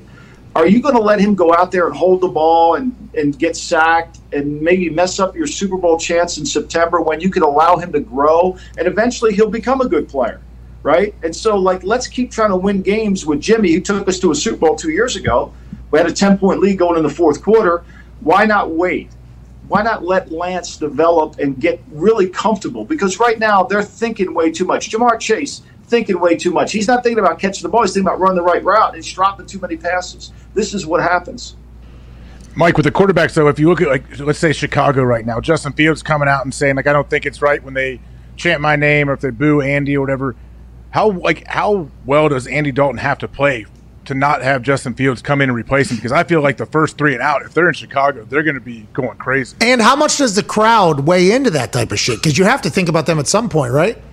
I think it also is the guys in the locker room, too. Because, AJ, you and Pat, you both have been in the locker room. You know, now you were in situations where you had star quarterbacks, so nobody was going to challenge them. But the reality of this, the team knows, too. The team has more confidence. You know, the team knows, hey, if we have Fields in the game, we're going to play better. Or if we have Dalton in the game, you know, he'll help us out. I think it's a real challenge. And to me, it's really for Matt Nagy and Ryan Pace, where is our team going this year? I don't think they're a Super Bowl contending team. I don't think they'll win 7 or 8 games. I would start Fields and just start his process moving along and build a team around that. If I'm in San Francisco where I'm competing for a chance to go to the Super Bowl, I'm going to start Garoppolo and let Lance develop. So I think it's all situational based. And I think that's really, you got to know who your team is before you make that move. Let's go to a guy who's going to love you saying the Bears are going to stink this year, Ty Schmidt, Green Bay Packer owner. Yeah, Michael, speaking of the Packers, after everything we saw this offseason with Rodgers, a lot of people were saying, you know, that for whatever reason, the way the locker room was, that it was a distraction, that the Packers weren't going to be Super Bowl contenders this year just because the team chemistry wasn't right or whatever. What's your take on that whole situation? How do you think the Packers are going to be this year? I think they'll be fine. I think their chemistry will be fine because they know the best player on the team is on the field for them. Look, we can go back to that conference championship game. If they would have helped out Billy Milner at left tackle, if they would have not given up the cheap touchdown at the end of the first half, if they would not turn the ball over to start the second half, that 14-point middle eight swing, I mean, you could make a strong argument that the Packers let that game slip away. Brady throws 3 interceptions in that game. And so I think you got a really good team in Green Bay. You made some really horrendous mistakes coaching-wise, not protecting the tackles, giving up the cheap touchdown at the end of the half, that you can get that back going again. And everybody in that locker room has to play better, coaches and players. And I think that they're right there on the cusp. I mean, would they get everything kind of aligned for them this year? They might be 12-5, but they might be a better team than they were last year. I'm interested to see how the whole saga plays out. Randall Cobb's going to have to play well, but you know, a lot of people said Aaron Rodgers choked in that NFC Championship game. This guy choked. Yeah, Tom, greatest of all time. We are not debating. 3 picks in that game. You get a win. It doesn't matter. It's like Vinatieri, one of his Super Bowl game winners. I think before the game, in that game, he missed 2 kicks before that. Nobody gives a fuck if you win. Nobody gives winning cures everything at the end of that thing. Aaron goes to the Super Bowl there. They're talking about how great of an NFC championship he has and everything like that. Instead, couple plays, couple decisions, they're out, and now all hell broke loose. Did you watch that along? And did you go, when I was a general manager in the NFL, if I was a president in the NFL and I had Aaron fucking Rodgers as my quarterback, because this is what every other person that has ever had any power in the NFL has said, if I had Aaron Rodgers as my quarterback, you were dreaming your entire life to have a guy like Aaron Rodgers as your quarterback. You're doing everything you can, right? Isn't that something that should have been thought of? And how do you think they fix that with the player? Well, I think a lot of that game was on the floor. I really do. I don't think Aaron Rodgers played. I think Aaron Rodgers got hit from the very first play of the game. He got sacked way too much. I mean, you got the ball at the end of the half. You got 53 seconds. He just got sacked at the end of the half. Just run the clock out. Instead, they throw the interception on the middle read against cover 2. Then they give up the cheap touchdown with 7 seconds to go at the end of the half. There was a lot of coaching errors in that game. A lot of miscalculation by them thinking that they can get 5 in a route when they can't block the front. Right, so I think as a general manager, if I was the GM of the Packers, I wouldn't be worried about Rodgers. I'd be worried about LaFleur. I'd be worried about Pettin, who they obviously were when they didn't bring him back. But to me, they've got to play better. They've got to perform at a higher level. The Packers were good enough to win that game. They were good enough to win that game, and yet they just let it slip away. Really, it's their own fault. I promise you, you go back and watch that tape, you can't be happy if you're a Packer fan how many opportunities you blew. So what do you think about what happened after that? The draft day accumulation of news release, because we haven't talked to you in some time. That whole thing really blew up. Aaron never said a word. Mark Murphy continued to put his foot in his mouth with every email and press conference he could have. Now Gunther Kuntz is talking one day after a 35-minute press conference where Aaron Rodgers, full baby face, explains everything, and everybody's like, I'd be mad about that too. Then Gunther Kuntz goes the next day and is like basically a little bit snotty. Seems like they're still in good graces. There's pictures of them talking to each other. How do you handle that as a GM, and how do you let it get to that point? Look, if I were the GM of the Packers, I would have flown out and spent time with Rodgers and basically apologized for their lack of really helping him. Now look, I know there's a lot of situations. He's underpaid where he is, and obviously he wants certain players around him that he feels comfortable with. And part of the job of the GM is to listen to that. I'm not saying you do everything he wanted to do, but you got to make him feel comfortable. Brady only felt comfortable playing with certain guys too. This is just an inherited thing that comes with the quarterback position. When you get a great player, Dan Marino wanted Duper, he wanted Clayton, he wanted those guys. He barely let O.J. McDuffie in the door, and eventually that ended up working out. So for me, I think you've got to be proactive. And Murphy wants to get into the Hall of Fame because he's talking like he's running the team, and yet he's blaming Gutekunst for everything. I've said this many times about the Packers. He's the first president since Vince Lombardi went there in 1959 that has splintered the order of power within Green Bay. It's because he wants to have a say, and I think that is problematic. Golly, go ahead, Connor. Yeah, Mike, at the end of last year, you said the Patriots, they really just didn't have a good team. When you were at joint practice last week with the Eagles, do you see them being a contender and a playoff team? And also with the QB competition, when can we expect some sort of announcement, or will we not hear until the Dolphins game? Well, I mean, you won't hear anything out of there. I mean, they're more secretive than the A up there, so you can forget about that. But I think that when you watch them, their front seven's way better. Like, they couldn't set an edge to save anybody's life last year. They could get the ball around the corner on them. It had to make Coach Belichick sick. This year, with Judon and all the players they've added, particularly in the defensive front, Gottschall, the nose tackle, he didn't even play last week. They've got a bunch of good young players. This Barmore kid they drafted from Alabama is really good. This Carl Davis, this kid who's bounced around the league from Iowa, he was in Baltimore, got drafted, was all over. He's been really good for them so far. They're a way different team defensively. Getting Hightower back, I don't think they're as good in the secondary. They're going to need Gilmore to come back and play well. They need that. But, look, they can run the football against anyone. Trent Brown and Shaq Mason, the right side of that line, you watch the first play of the Eagle game, they take the 3 technique and drive them 5 yards down the field. They're going to be a physical running team. Damian Harris is going to have a huge year for them running the ball. They've got backs. And I think they've got enough skill. I didn't see Hunter Henry in practice, and Juju Smith was hurt, so I didn't get the chance to see him. But they're good. They're a better team. Now, are they better than Buffalo? That remains to be seen. They've got a ways to go there. But they're not going to be pushover page this year. They're not going to be able to move them off the line of scrimmage. They're going to control a lot of teams. What about the other team that they were practicing against, the Philadelphia Eagles? We know Sirianni's there. What did they look like, and what do you expect from Jalen Hurts this year? Well, I think Jalen Hurts has got to prove that he can stay in the pocket and throw the ball. I think it's one look and run with Jalen Hurts, and he's got to stop doing that. I think he's very comfortable throwing the ball to the tight end. He really favors Ertz or Goddard in their offense. I think that their offensive line's got to stay healthy. That's the big thing for the Eagles. Can they stay healthy? The Eagles' success will be all about their defensive front, right? They're really good up front. Fletcher Cox, this Hargrave kid they signed from Pittsburgh finally is in shape. He looks good.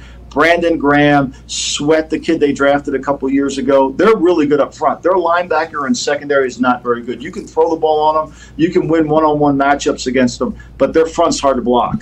Their front will be hard to block. I think the Eagles will have a ways to go, particularly if they get any injuries. They're not very depth, and you see it. First game that they played against Pittsburgh, when they put the backups in, they got routed. This game, when it was a 2-on-2 game, when it was the Patriots seconds versus the Eagles seconds, it was a rout. The Eagles don't have a lot of depth. What are your thoughts on Sirianni? I think he's going to be – look, there's no school you go to learn how to become a head coach. It's going to be on-the-job training. And it's a collaborative effort there in Philadelphia, right? So he's got a bunch of people helping him out. You know, the general manager's in his ear, the sports science people in Philadelphia, they control how long they practice, right? Philadelphia has 3 levels. So everything is controlled. Sirianni doesn't have all the control on what he wants to do. I think it's going to be an on-the-job training program. Well, we're working on getting all that control, Mike, and I can guarantee it right now. Once we get the details and I get that control, I will be the best football coach in the history of the Philadelphia Eagles. You can mark my word right now. I believe you'll get that. I think you're entitled. And I think you should have it. I mean, look, remember this. They've never dedicated a monument to a committee. So just tell them, look, there's no committees going on here. Like, they've never dedicated one to a committee. Hey, that's a real problem in Philadelphia, right? You got the accountant, Howie Roseman, in the air. You got the owner in the air. Is that why Doug Peterson said, get me the fuck out of here? Because Doug was just hanging out with Carson and Frank in practice, and everybody assumed that Doug hated Carson hated Doug. Now they both are out of town, basically. And is it because they hired Doug as a young guy, wanted to control him, then he got good and was like, listen, I think I can handle some more stuff than what you guys are allowing me to do this. Nah, get out of here. And then they just did the same thing with Sirianni, and there's no way that's a winning recipe anywhere, right? I don't think it is, but they do. I mean, they believe their organization can carry the head coach, not the head coach carries the organization.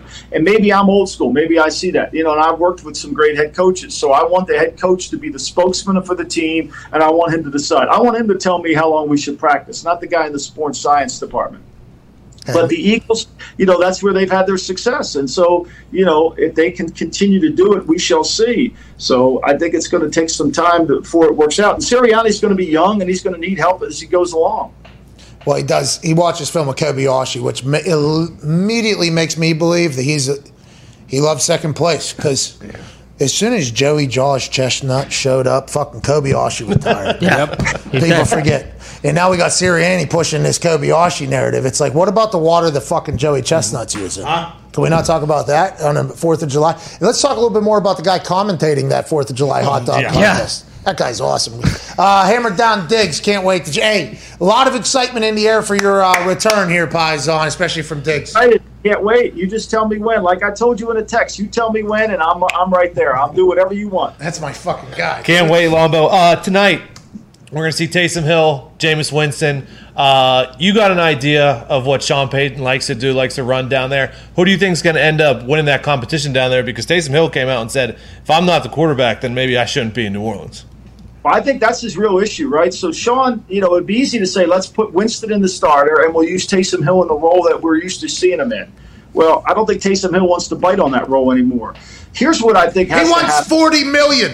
He wants $40 million. That's why, right? I mean, look, I want $40 million too. I don't mean we're going to get it. You know, everybody wants to be in the $40 million club. Here's what happens in New Orleans. Watch the game closely tonight. What New Orleans loves to do is they love to motion a guy and set him. So when they motion them through and they set them, then that's when the offense goes into play. And whoever can handle that at the line of scrimmage, Breeze was brilliant at this. They get into the right play. And I think that this is what you're going to see. Whoever wins the job is the guy that does that the best. I think it'll be Taysom Hill because I think Taysom Hill will protect the football. Plus, it'll give Sean a chance to have more loose plays to make explosive plays without Michael Thomas in there. Yeah, Callaway might be a good player. You know, maybe Smith could come back from his injury. But I think they're going to need to find and manufacture points through a big play option at quarterback, and it might be Taysom Hill. Ladies and gentlemen, former general manager in the NFL, consultant, everything like that, GM Shuffle Pod, the Daily Coach, very Italian man. Speaking to the Arizona Wildcats. Wow. Yeah. Teddy Bruschi's alma mater, Rob Gronkowski. Yeah. Who's coaching? Through here. John Fina, the left tackle from Buffalo, was on Buffalo's Super Bowl teams. A lot of good players here. Yeah, Brant Boyer, special teams coordinator for the New York Jets. He used to run around back there. Who's coaching out there now? Who do you know out there now? Ed Fish used to be at New England, was at UCLA a long time, been at National Football League, was at Jacksonville, was at University of Michigan, was at the Rams most recently with Sean McVay. Oh, okay. I can't wait to hear the speech. Hopefully somebody will put it on the internet. Ladies and gentlemen, Michael Lombardi. So sorry to interrupt, but I want to let you know that if you're not gambling with FanDuel, you're wrong. Okay, FanDuel Sportsbook is available in 7 states, I believe, at this point. 6, 7, 8. You get it. If you're not gambling with FanDuel Sportsbook, though, you're completely wrong. And if we're not in your state yet, we are coming to your state. We have better odds. We have a much easier to use app. The convenience is next level. The people at FanDuel actually refund people when they shouldn't refund people, giving back hundreds of millions and millions of dollars to their users. FanDuel Sportsbook is the best sportsbook going for a lot of reasons, most of them what I just said. We are very thankful for our partnership with FanDuel, obviously. There are so many different ways to win. There's more things to bet on. Their boosts seem to always hit, which is just fucking themselves over time and time again. We love the hell out of FanDuel Sportsbook, and you will too. If you haven't used it yet, use it now. Also, there's fantasy on there, daily fantasy, and free-to-play games where you can win money. Shout out to FanDuel, shout out to you. Let's get back to the show. Let's pivot back to Saturday night. Okay. 2 big NFL stories led off the show. Don't know how we didn't talk about this, to be honest with you. My life changed a couple nights ago in Las Vegas, Nevada. And my life had changed numerous times in Las Vegas before. Sure. But in this particular time, in a positive fashion, got a chance to enjoy the hell out of a massive pay-per-view for the WWE in a NFL football stadium. 51,000 plus there. And I got a chance to call some legendary matches and obviously 2 big returns next to the greatest of all time, ladies and gentlemen. A man who once covered David Koresh in Baylor area down there, Waco, Texas. He was also a part of a war. He's been on presidential campaigns as a Big J journalist. Wow. He covered a fire, I think, on a river while he was on the river surrounded by fire. So there's water for drowning and fire for burning. He was out there getting the news because that's what Michael, well, different name, did. Right. Yeah. Instead, he hung all that up, went into the wrestling world, and has become the absolute GOAT. Ladies and gentlemen, Michael Cole. So, before we get started, I got 2 things I got to get off my chest. Go ahead. The first thing is, you guys are making a big deal about Carson Wentz coming back in the first week.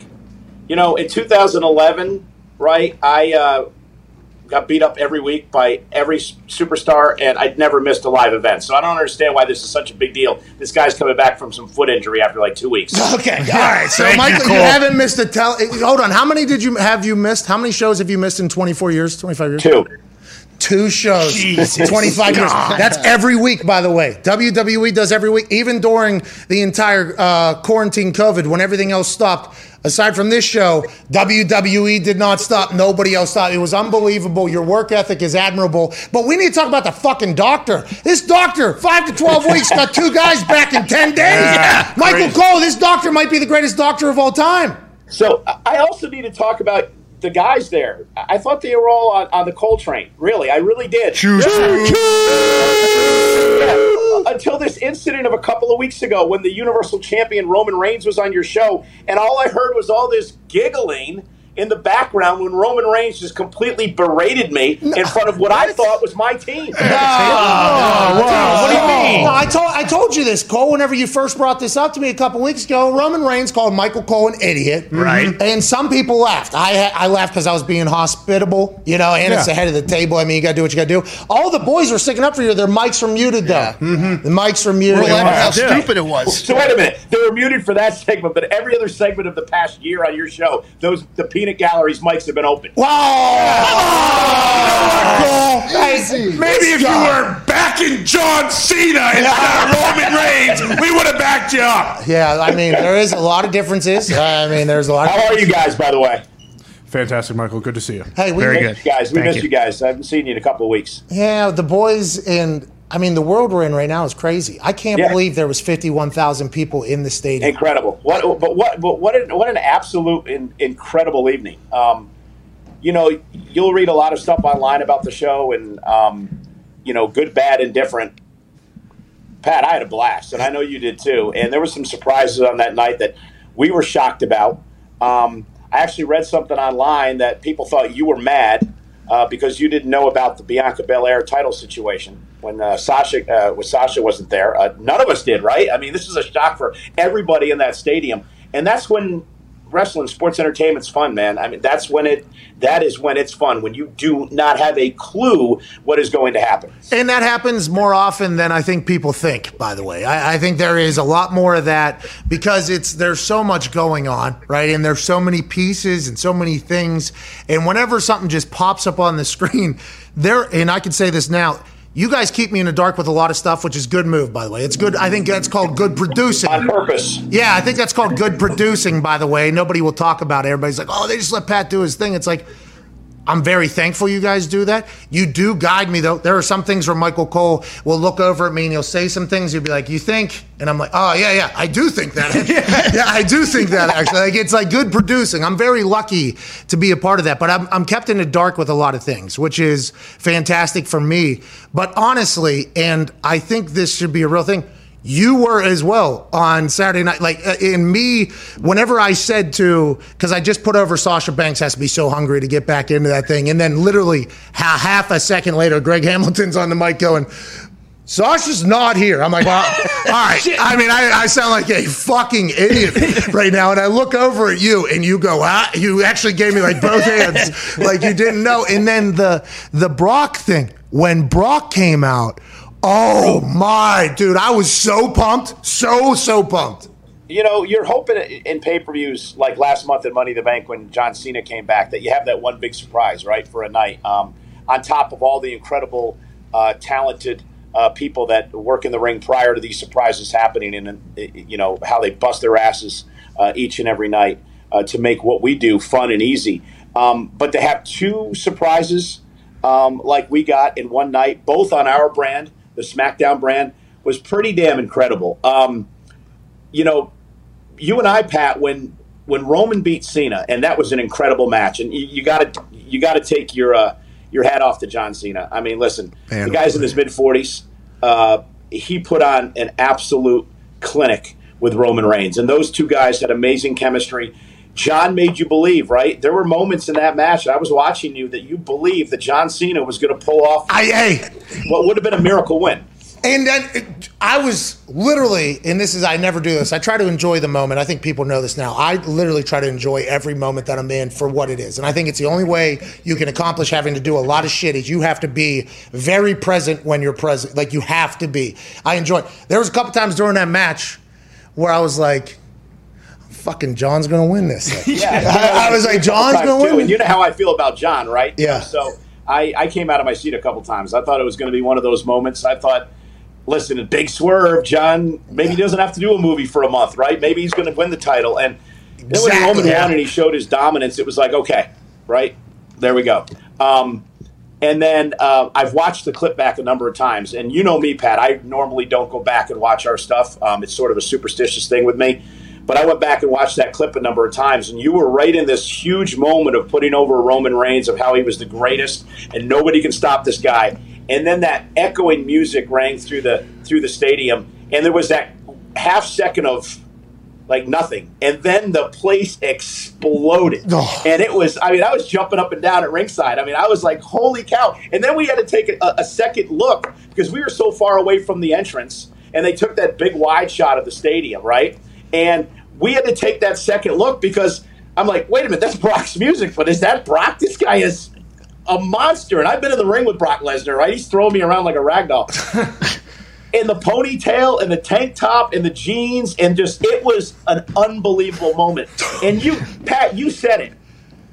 There were two lines that you said that I completely popped for. The first one was the simple, Brock Lesnar is back in WWE, because there's been so much speculation over the past 6 months or so. Where is Brock going? Is he going to come back here for another run? Is he going to go somewhere else? You even ticked off on the air people that wanted him. And then you also said, this guy is the absolute alpha male of our species. And I don't think that anybody could have described Lesnar You hit it perfectly. He walked by in front of the table. It was absolutely incredible. It was a goosebumps moment.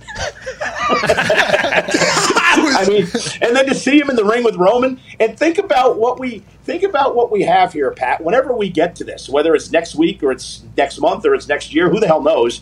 But think about what we have here, right? You've got this has never happened before. Brock and Roman have had some great battles in the past, incredible battles. This has never happened. Brock Lesnar coming into that as that kick-ass, badass baby face. We haven't had one of those in a long, long time. A guy just doesn't give a damn. Just wants to beat the hell out of people. And everybody knows it, by the way. In real life, by the way, in real life, could beat up every human. Mm-hmm. In the UFC, beat up every human. Pat, he lives on a ranch in Saskatchewan where he goes out and throws bales of hay around and rides around in a tractor when it's minus 40 and enjoys that, likes that. So there you go. Right? He walked by, dude. He walked by. Okay, and I'd seen Brock obviously on my television. He's been doing this so long, by the way. He's been so dominant for so long, just absolute monster. And I've been calling him the alpha male of our species, I think, for like 10 years now at this point. Because I always never said it on the air. Hey, bingo. I never ever said it on WWE, but also because I always said if the aliens came down. Okay, this is literally a thing I've been for a long time because I believed for a long time, and then Lazar obviously was ran out of town, and then now it's just like fucking common courtesy. You say hello to the aliens that are flying around. But anyways, I said if the aliens came down, they wanted to fight us. Like, who do you send out there? Oh yeah, and Brock Lesnar's who you send out. You send our alpha male of our entire species out there and say, hey, we need you, pal. And that was for a long time. Still, him walking by, and you go, look at the size of him. I said, what is that? Yeah. What is it? He is so huge. And then he walked up on those stairs, and they were away from the ring or whatever, and he was just standing there. And I was like, thank God those didn't, by the way, like just tip over. But by the way, Brock knows that they're not going to. So in just the smoothest walk over the thing, and he just, what a fucking legend that guy is, dude. And he is a legend, Pat. But in our business, he's never been, that hero, that hero, right? The guy that you're hoping is your last chance to finally vanquish the villain. Roman Reigns has beaten everybody. I mean, he has beaten everyone for a year. And now all of a sudden Brock arrives on the scene and you're like, oh my God, that's my guy. I forgot about him. That's the guy that can beat Roman. And Roman knows it too. And he looked at Brock. He stepped out of the ring. And, Brock and Roman are reversed roles now from where we saw him a few years ago. Brock's the hero now, right? Yeah. Roman's the bad guy. Yeah, Roman is the bad guy. And let's not forget Paul Heyman. Oh, squirming out there. Master. Yeah. Heyman, best friends with Brock Lesnar, right, for years. He was his advocate. He was the main reason, Brock Lesnar was successful from a media standpoint. He was the mouthpiece, the guy who got Brock Lesnar's message out. Brock Lesnar kicked ass in the ring. Paul Heyman told you about it. Now, Brock goes away. His contract's up. He leaves. So what does Paul Heyman do? He hitches himself to the Roman Reigns gravy train. Smart, by the way. Smart move. So now he's with Roman, the most dominant guy in sports entertainment now. And now his former gravy train guy is back. Yeah. Brock can't be happy with Paul. Paul's abandoned him. Brock's back here on his own without Heyman, not that he needs him. And now Heyman's stuck in the middle. So where's Paul going to be in all this? Yeah. And when is all this going to happen, right? Yeah. It's amazing. We got some really good, there's some really good shit that's potentially, setting up. Yeah. It's almost awesome. And you talk about Roman being dominant or whatever. At WrestleMania, he literally stacked Edge and Daniel Bryan on top of each other and then pinned them. And then Saturday night, just clean on top of John Cena, the greatest of all time or whatever. So this Roman Brock thing now, it becomes...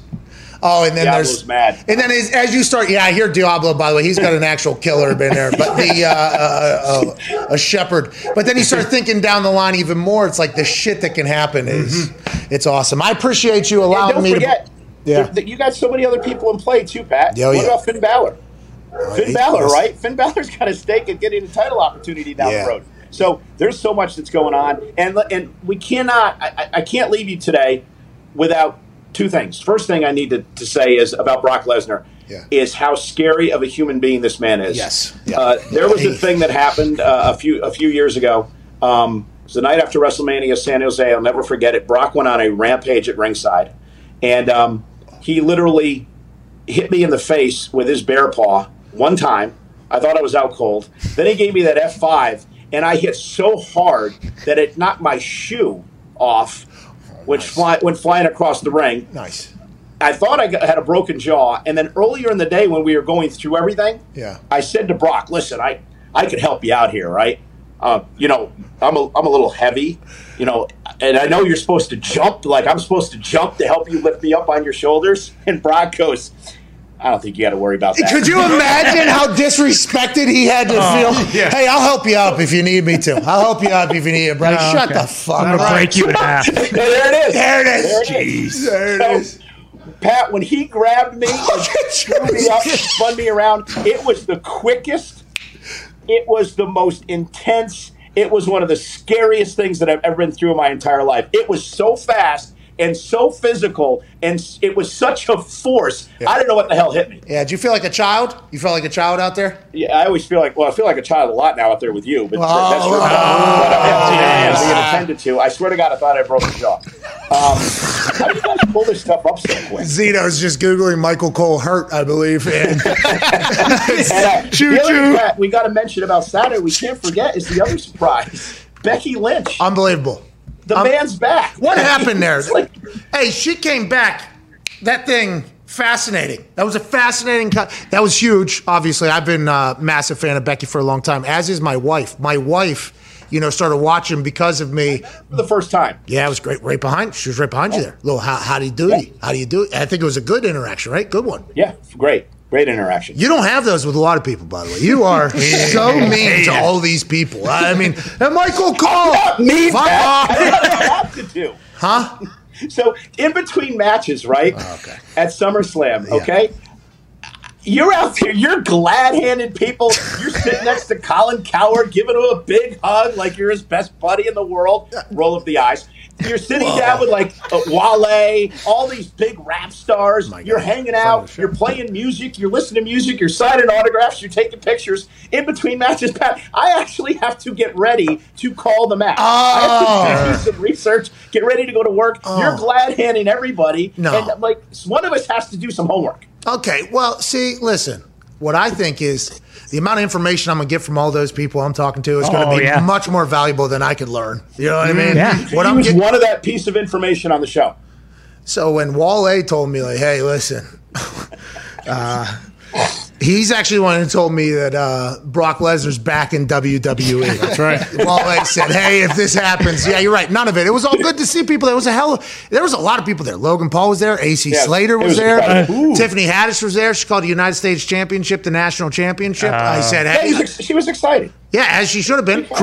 We corrected her very quickly. It was like all good. She crushed it. Colin Cowherd, Bill Simmons was also there. Thanks for giving him no credit. All right, aren't you in that big journalist thing? Yeah, I didn't see Bill, but he's right next to Colin. Okay, well, sorry, I wasn't looking at the fans. I was doing my job, watching the ring pack.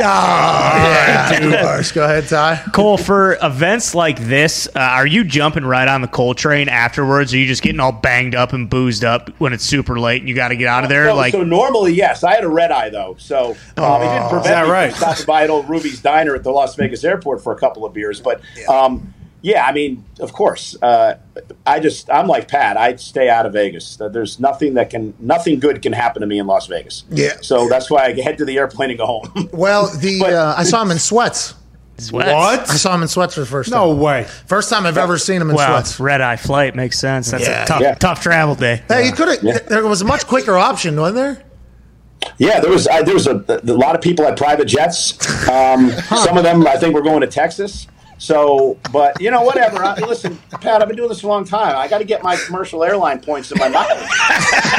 Some of us don't have jets that we can use every week. Sometimes we have to use miles to actually go on vacation and stuff. I understand. Go ahead, go on. It does give you a chance to have a few more beers with the layovers, too, Cole. But when Brock did come out, you gave a holy, and I was hoping for the shit. Do you ever see in pay-per-view for you guys to be able to drop some of those, borderline cuss words, or even just like a bleep button, even a holy closest that I've come. That was the closest that I've ever come to doing that, because that was a legitimate, like, oh my God, this can't be happening. Yeah. I, for one, never thought I'd see Brock back here again. I mean, Brock is just, he doesn't have anything to prove, right? So when I saw him, I couldn't believe it. And that was legit. And then your buddy there is egging me on to say it. And I almost did. And they're like, you know what? I can't do it now because he forced me. Too much peer pressure. Oh, because I was like kind of puppeteering there. Exactly. Can you imagine if I go, say it, and he goes, holy shit!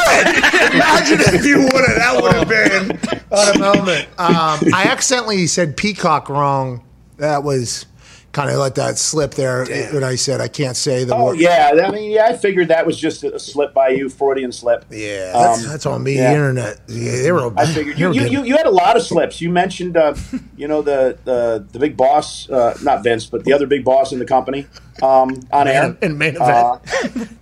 Yeah, you slipped up a lot. No, those are calculated. Normally you don't do that often. Cerebral, you know what I mean? Cerebral, calculated. The peacock one was just a fatal error there, though. Yeah. You don't deserve that. I appreciate you so much. Enjoy your time off here today. Can't wait to watch Monday Night Raw tonight, obviously, in San Diego. And can't wait to see you on SmackDown, boss.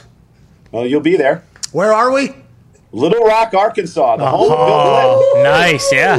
Woo pig not the silly. home of Bill Clinton, but he was governor there for a while. So I'll stop by the library, of course. Have to. I'll stop. Hey, I actually spent 6 weeks in Little Rock in 1992 as part of the transition after Clinton won the election.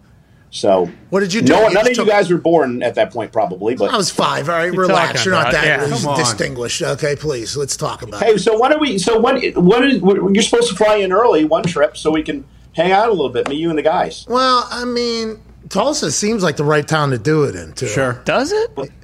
Tulsa already happened, Pat. Little Rock? Tulsa was last week. Oh, Little Rock. Tulsa was a great spot to go to. I'm flying into Little Rock in the morning, so that doesn't work.